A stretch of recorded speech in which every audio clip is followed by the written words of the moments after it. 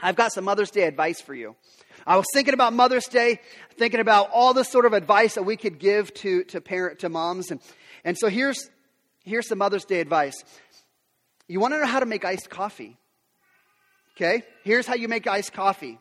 You have kids, you make coffee, you forget you made the coffee, and then you drink it cold.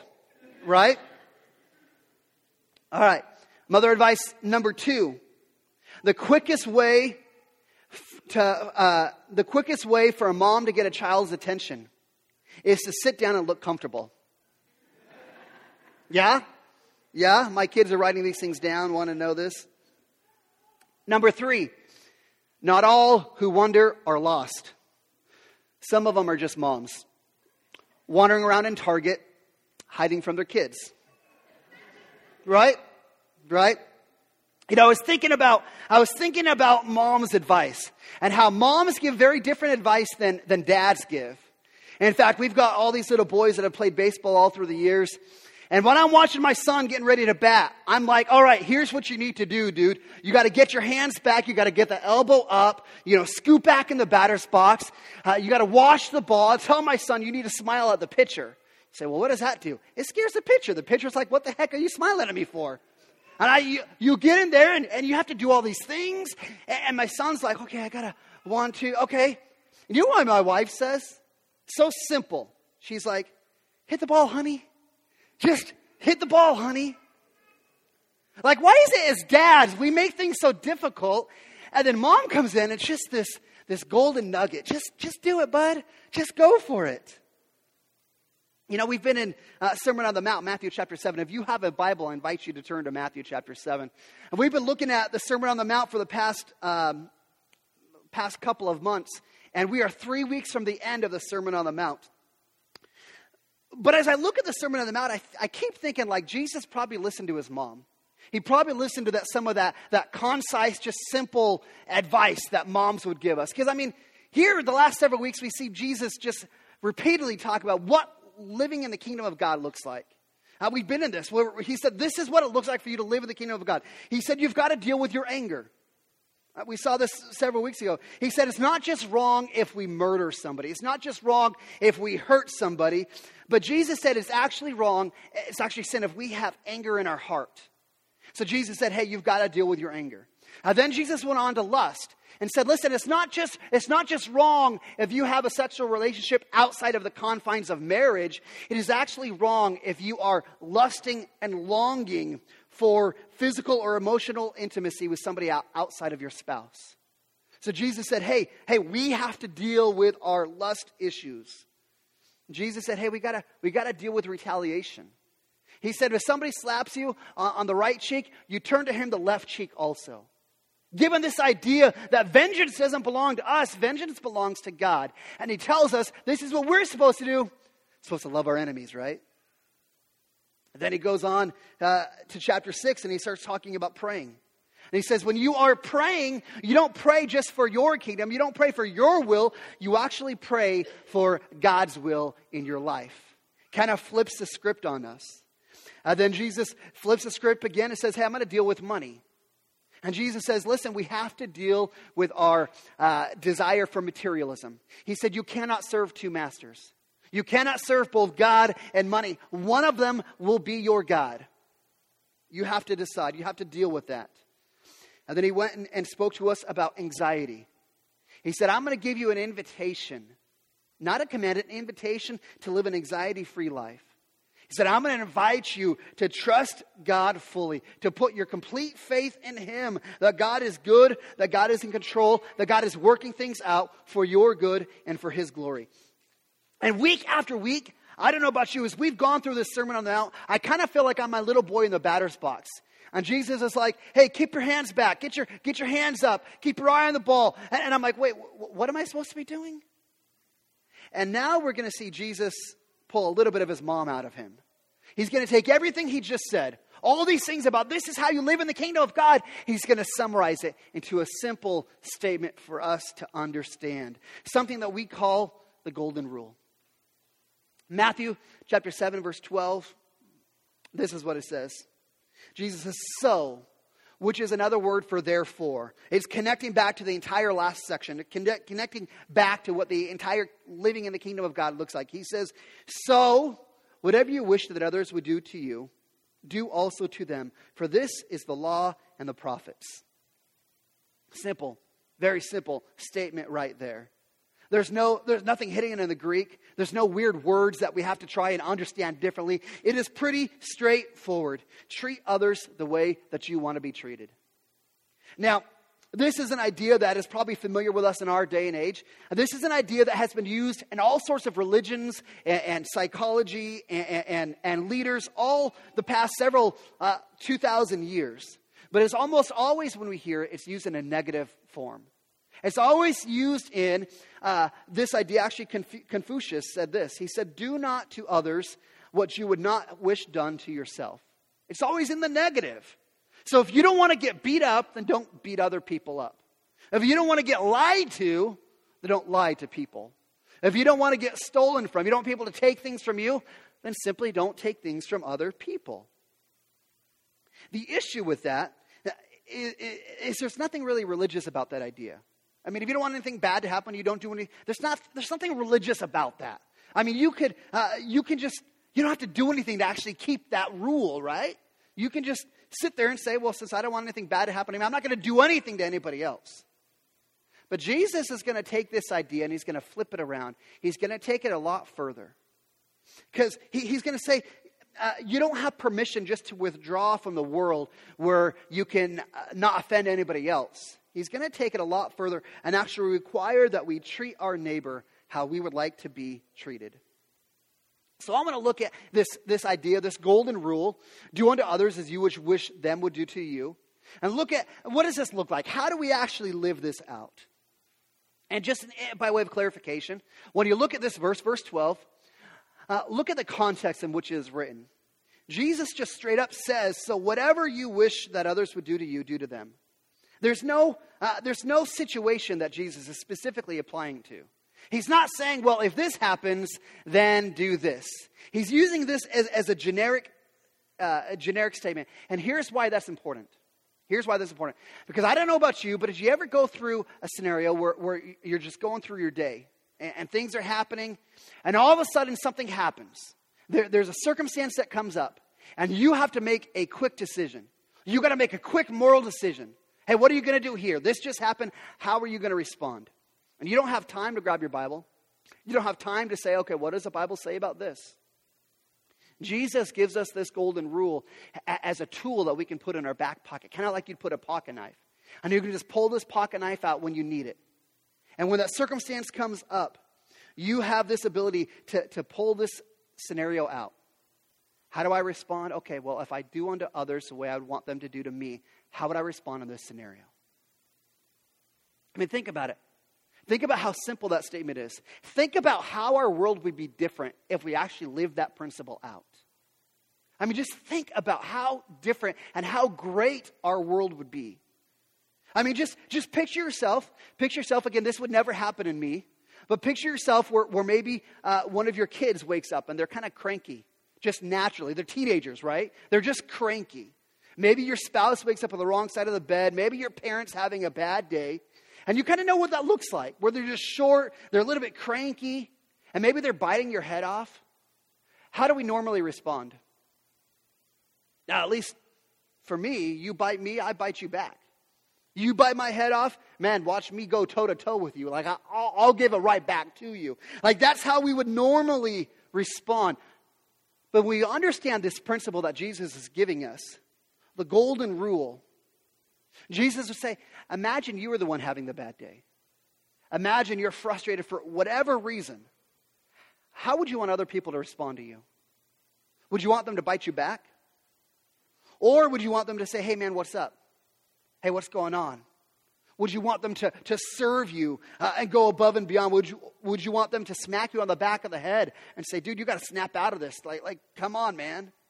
Like, put yourself in that situation where instead of just automatically biting back, you say, okay, if I was in that scenario, how would I want my spouse, my child, whatever to respond? Think about it requires us to actually have a proactive response instead of an emotional response. It requires us to actually be proactive and think ahead and think, okay, if I was in this scenario, how would I want someone to respond to me? Imagine how that would change how you parent. Imagine as a parent. Now, we have teenagers. Teenagers are great. Teenagers know a lot. Teenagers think they know everything, right? Anybody with teenagers ever had a teenager think they know everything? Okay, maybe that's just me, but imagine if instead of parenting your teenager, imagine if you put yourself on their shoes and said, okay, I remember what it's like to be 16 years old. I remember what it's like to be 16 and trying to find my identity, trying to figure out what life looks like. Imagine if you parented your child remembering what it was like to be a teenager. Do you think that would change how you parent? Do you think that would change the way that you go about trying to correct them and trying to point them in a different direction? Man, I get challenged in that. Or if I put myself in that situation, man, there's still some correction, there's still some pointing that needs to do, but it looks different when I put myself in that situation. How would I want my mom to respond to me in this scenario? What about this? You see someone, again, you've got people that you're in relationship with. You got friends, you got family, people you love and care about. Imagine if they're headed down the wrong direction and they're making some dumb mistakes. Now, we have seen people do that. They're making a train wreck of their life, right? Imagine you see someone headed that way. Again, put yourself in that situation. How would you want someone to respond to you? You're doing some dumb stuff. You're headed for pain, for heartache. Man, how would you want someone to come to you to say, hey, man, I see you going down the wrong path. Let's talk about this. Again, it changes your approach. It requires you to be proactive. Imagine even in church. People come into church and they have all these expectations about what a church should be and how a church should treat them. But what if, again, you flip that script around?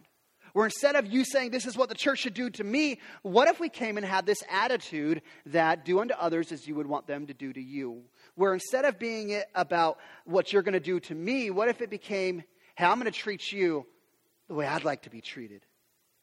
Wouldn't that just change the atmosphere of our church? Wouldn't that change the atmosphere of Christianity as a whole? See, this whole idea about the golden rule is it requires we have some initiative. We can't just sit back and try and play it safe. We actually have to step forward and step out and say, okay, I'm in. I'm going to step out there. I'm going to put my neck on the line and I'm going to go and do something. See, this idea that we would actually have to think about others is one of the values or characteristics that we hope to characterize here at Restoration Church. This idea.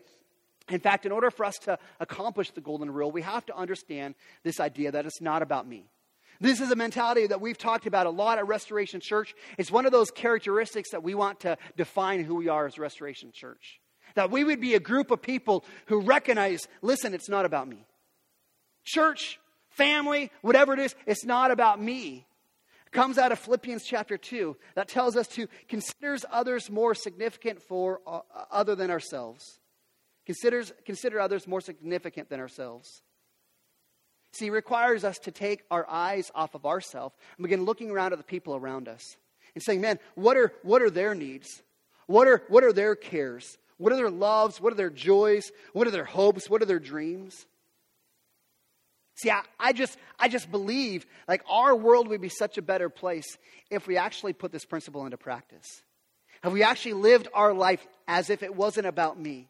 That I could generally do to other people what I want them to do to me because I care about them. Because my eyes are off of me and always me being the center of attention. And let me just clarify that for a second though. Because the golden rule is a guide, not a goal. You understand that? And here's what I mean by this. Because we can look at this verse and say, well, if I treat other people a certain way, then they're going to treat me that way. And so I do this so they will do this back to me. So I'll be nice to you so you'll be nice to me. It's kind of like this idea, like I scratch your back and you scratch mine. Kind of you're looking to get something in return. And again, we've got to understand that for us to put the golden rule into practice, motives really matter. In fact, this is what Jesus said in verse 12 about the golden rule. He said, whatever you wish others to do to you, do also to them. And here's what he said, for this is the law and the prophets. Jesus said, listen, this is why you live this way, because this is how you make your life conform to the pattern that we see in Scripture. For us to live God's word out. And as I think about Kevin and Gretchen trying to understand what it looks like to live the gospel out at home, it means they have to figure out what it looks like for their lives to conform to what Scripture says. And listen, Jesus just said this is the law and the prophets. That you would treat others the way that you would want to be treated yourself. Listen, the golden rule, does this characterize your life this morning? As you think about what this morning looked like, I don't know what your mornings look like. Maybe it's a chaotic morning and you're get out of bed and you're pulling the blankets off your kids trying to get them out of bed. I don't know if your Sunday mornings look like that. Mine did when I was growing up. I'm a pastor, so I'm at church at 8 o'clock, so I don't know how the kids woke up this morning. But listen, does this characterize your morning? Does this golden rule, did this characterize your week? Does this idea that you would treat others the way that you'd want to be treated, does it characterize how you act in the workplace? Does it characterize how you interact with your classmates? Does it characterize how you interact with your teachers? Does it characterize, even try this, does this characterize how you drive down Some of You Avenue or any other road? So I don't know about you, but I begin to think, man, I don't know how these things line up very well. I don't know if my life really is characterized by that idea. It is so simple, this idea, to treat others the way that you'd want to be treated. It is so simple, it is so powerful, but it is so hard. And this is what Jesus has been teaching us the past several weeks as he's talked about living in the kingdom of God. He said this, he said, do for others what you wish be done for you. And here's the Sermon on the Mount. Jesus has been teaching us, listen, if you're going to be a Christian, if you're going to live in the kingdom of God and be a part of God's kingdom, this is what it needs to look like. This is what your life needs to be like. And he's been teaching again and again and again. And then he comes up with this mom statement, do unto others as you wish them to do to you. And now there's going to be a transition in the Sermon on the Mount.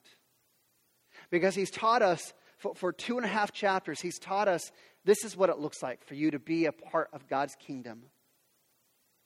And now he's going to transition to almost a word of application. Because it's almost like Jesus realizes admiration without action is deadly. Do you know what I mean by that? Like we can admire what happens at church. We can admire God's word. We can have appreciation for all that we do, all that Christ has done for us. But if there is no action, it's deadly. Another way to say that would be conviction without commitment is pointless. And so Jesus said, do for others what you wish you would done for you. And now he's going to say there's a choice to make. Here's the choice. Verse 13. Jesus says, enter by the narrow gate. For the gate is wide and the way is easy that leads to destruction. And those who enter by it are many. For the gate is narrow and the way is hard that leads to life. And those who find it are few. Jesus said, hey, here's what it looks like for you and I to live like the kingdom of God, to live like we belong to God. And now he's going to say there's two choices. There's two gates. There's two paths. There's two different types of crowds. And there's two different results. He said there's two choices that we have the opportunity to make now. Here's what Jesus says, how we're supposed to live, and now the choice comes. And I want to look at these two choices, and I want to contrast them a little bit. We've got this wide gate that Jesus talks about. And then we've got this narrow gate that Jesus talks about. There's a wide path, and there's this narrow path. And here's what Jesus said about the wide path. He said the wide path is inclusive. The wide path, there's room for everybody to jump on board.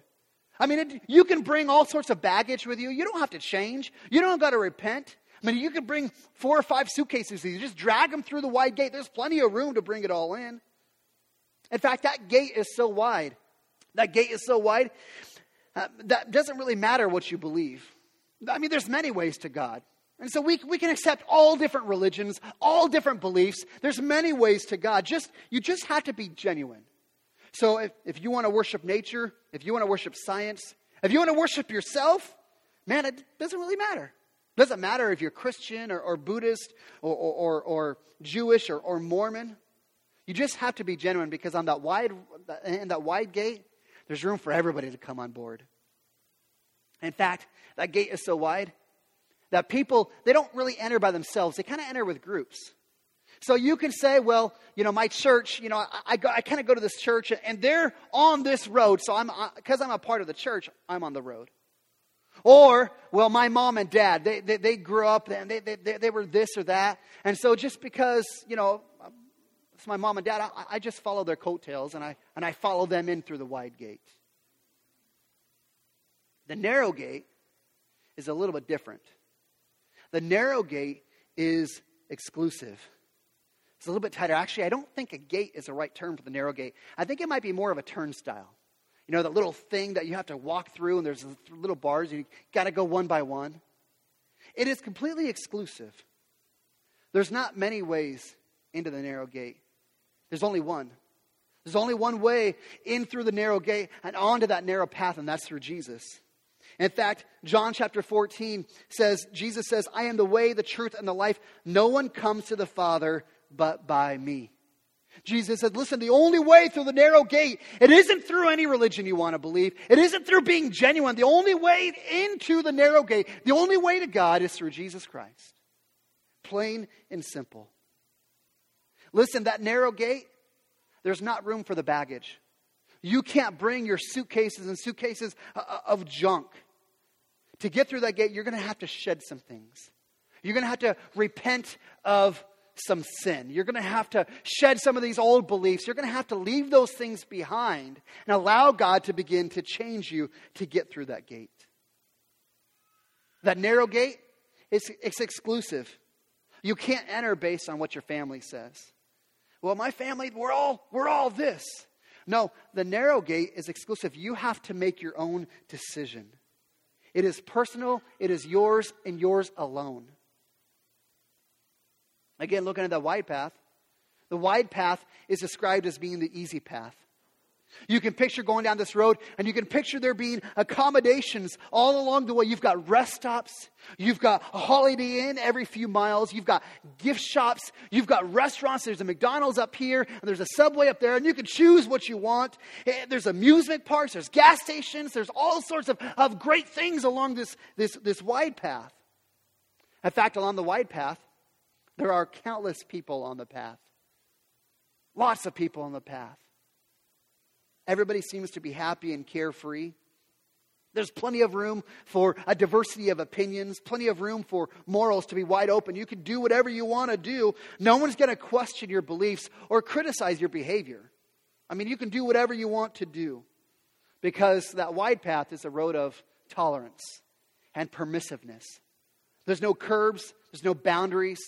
You can think and conduct yourselves any way you want. On the other hand, on the narrow path, on the narrow gate, we hear that it is a hard path. There's going to be few accommodations along the way. There's going to be few people on the way. Oftentimes, you're going to find the narrow path, there's seasons of it that's going to feel lonely. It's going to be difficult. In fact, when you look at the narrow path, you see boundaries on either side that are clearly marked. Boundaries that are defined by divine revelation. Boundaries that are defined by God's word. Now, I know we hear this word boundaries and we think, well, that sounds confining. That doesn't sound very fun. That sounds like God's trying to restrict my life and make me miss out on all this world has to offer. And that is the farthest thing from the truth. That is the farthest thing from the truth. See, you and I, we are all like Pinocchio. We've got this little Jiminy Cricket in the back of our mind. We've got this conscience inside of our head. And you know where that conscience came from? Romans chapter 2 says that the law of God was written in our hearts in creation. The law of God, it bears witness of the truth. And so we have the truth in our heart, which leaves us without excuse. When God created us, He wrote the boundaries of the law in our heart, where we have this sense of right and wrong. And listen, we have this great ability to dull it. We have this great ability to learn to quiet down that conscience inside of our heart, but it's there. And listen, it's when we understand those boundaries. Inside those boundaries, it's the purest form of liberation, of freedom, reaching all across the landscape of our society. In those boundaries, there's the purest freedom socially and sexually and ethically. Those boundaries are for our good, so we can have this freedom. On the wide path, you just have to be a fan of Jesus. You have to kind of like Him. Yeah, but like if I were to vote between Jesus and Satan, well, of course I'd vote Jesus, yeah. Like I can be a fan of Jesus. And some of us live our life like that. Well, yeah, I'm on Jesus' side. But the narrow gate requires that we don't just be a fan, we have to be a follower. Changes things a little bit. We don't just have to like Him on Facebook, we actually have to allow Him to direct our life and to change how we live. Funny thing about these two gates is both gates claim to be the way to God. When that wide gate, it's not marked, this is the way to hell. No, actually that wide gate says, listen, this is heaven. Just like the narrow gate is going to be labeled heaven. Because Satan is a master of religious deception. And Satan, he constructs that wide gate to look and to sound like heaven. But it doesn't lead there. Solomon, the words of Solomon from Proverbs 16 says, there is a way that seems right to man, but his end is the way of death. Again, think about these crowds that are on these two different, have gone through these two different gates, or on these two different paths. Jesus says that on the wide path, there's going to be a lot of people. On the narrow path, few are going to find it. See, that tells me that the majority opinion will not lead you to the narrow path. Just following the crowd, doing what everybody is doing, it's not going to help you find that narrow path. In fact, Jesus said in Luke 22, he's preaching and he's teaching in all these towns.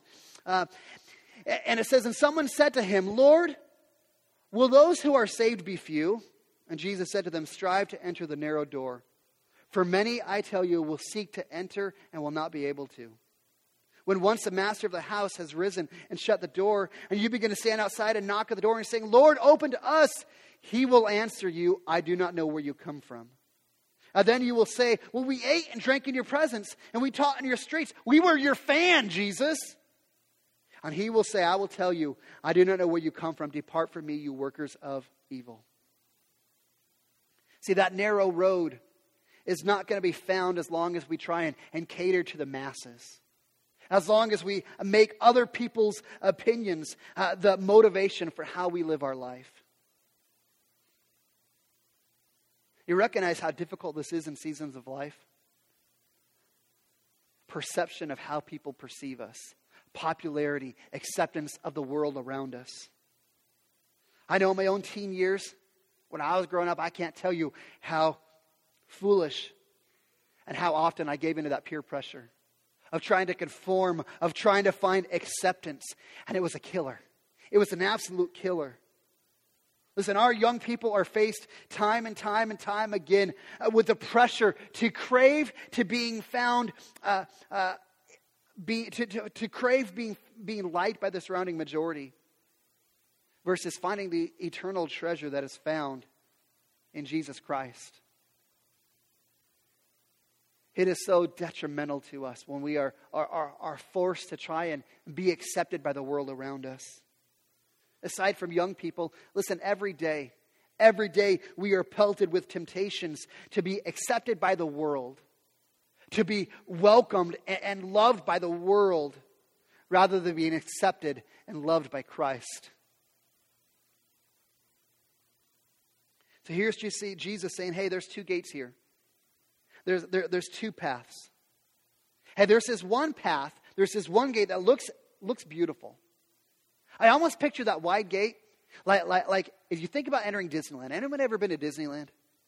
See, I love Disneyland. A beautiful place. You walk up and you see Main Street. You look down, you see all these shops. You see the candy store, the toy store. You see a lot of people. You see a lot of people. And I kind of picture that wide path kind of makes me think about Main Street in Disneyland, where it promises so much. Like, I don't have to do much to enter in. I've got to pay my $150 to get through the gate. But I don't have to change anything I do. I don't have to change what I believe. I don't have to change what I do. I can just go into Main Street with the promise that I'm going to be happy and satisfied. But you know what my problem with Disneyland is? At the end of the day, my feet hurt, and I still have to go home. At the end of the day, I paid $150 for a taste of something good that will never fully satisfy me. It's kind of like a drug. It gives you a glimpse of something that's always just out of reach. And so you have to go back again and again and again just to get that little bit of magic, just to get that little bit of hope, just to get that taste of what could be that's left you hungry in the end.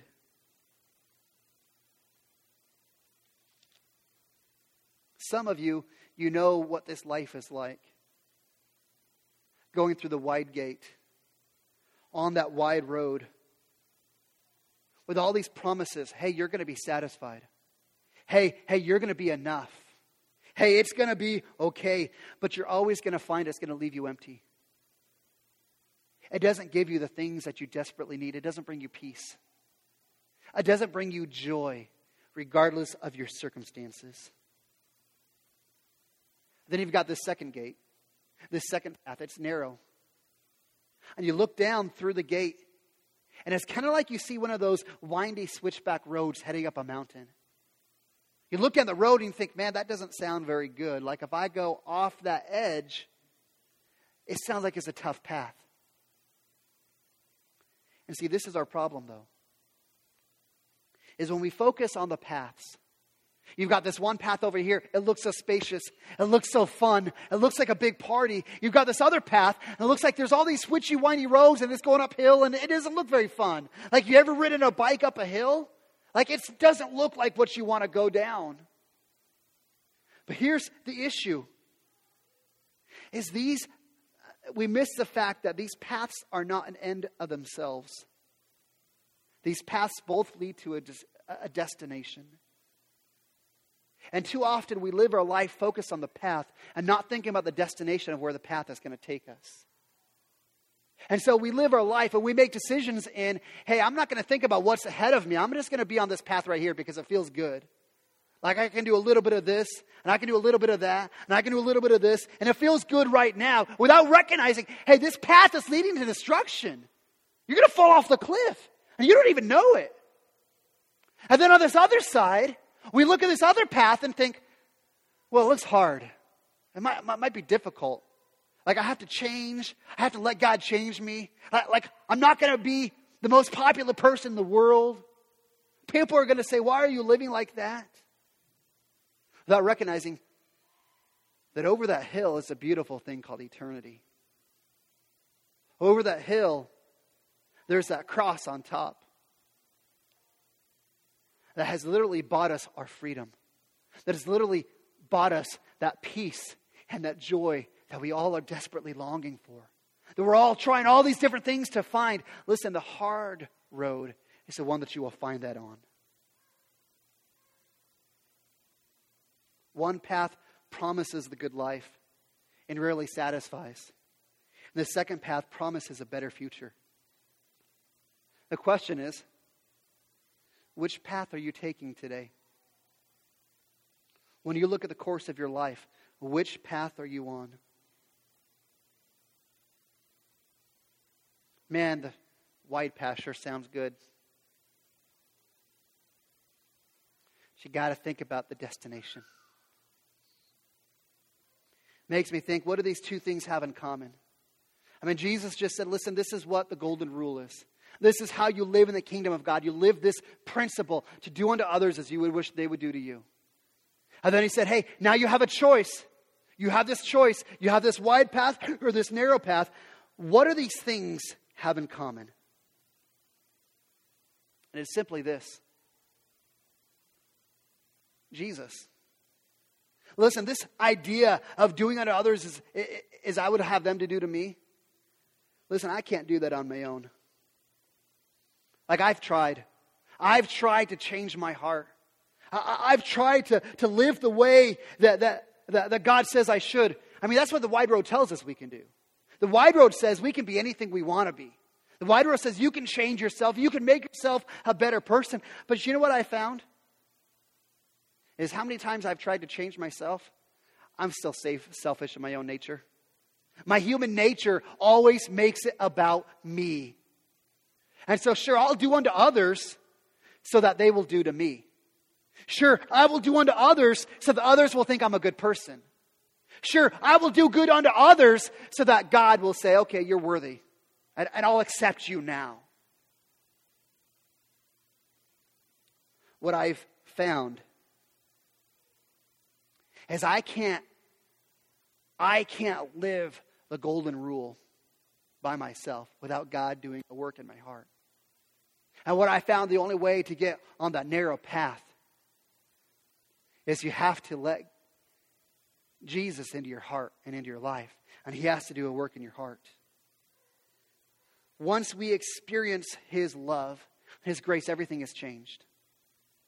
And when we sang this song this morning, we sang this song, beautiful song, about the overwhelming, never-ending, and reckless love of God. We said, I couldn't earn it. I don't deserve it. But God still gave His life away. See, when God created us, He created us to be in this relationship with Him. But then we have this sin stuff. There's times where we don't pursue what God wants, and we pursue ourselves. And that sin, that breaks our relationship with God.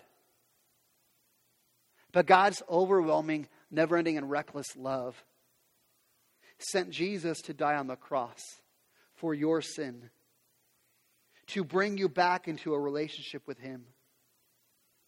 Listen, all that wide road, it promises so many things, but what I found, the only way to experience that narrow road is to experience the overwhelming, never-ending, and reckless love of God.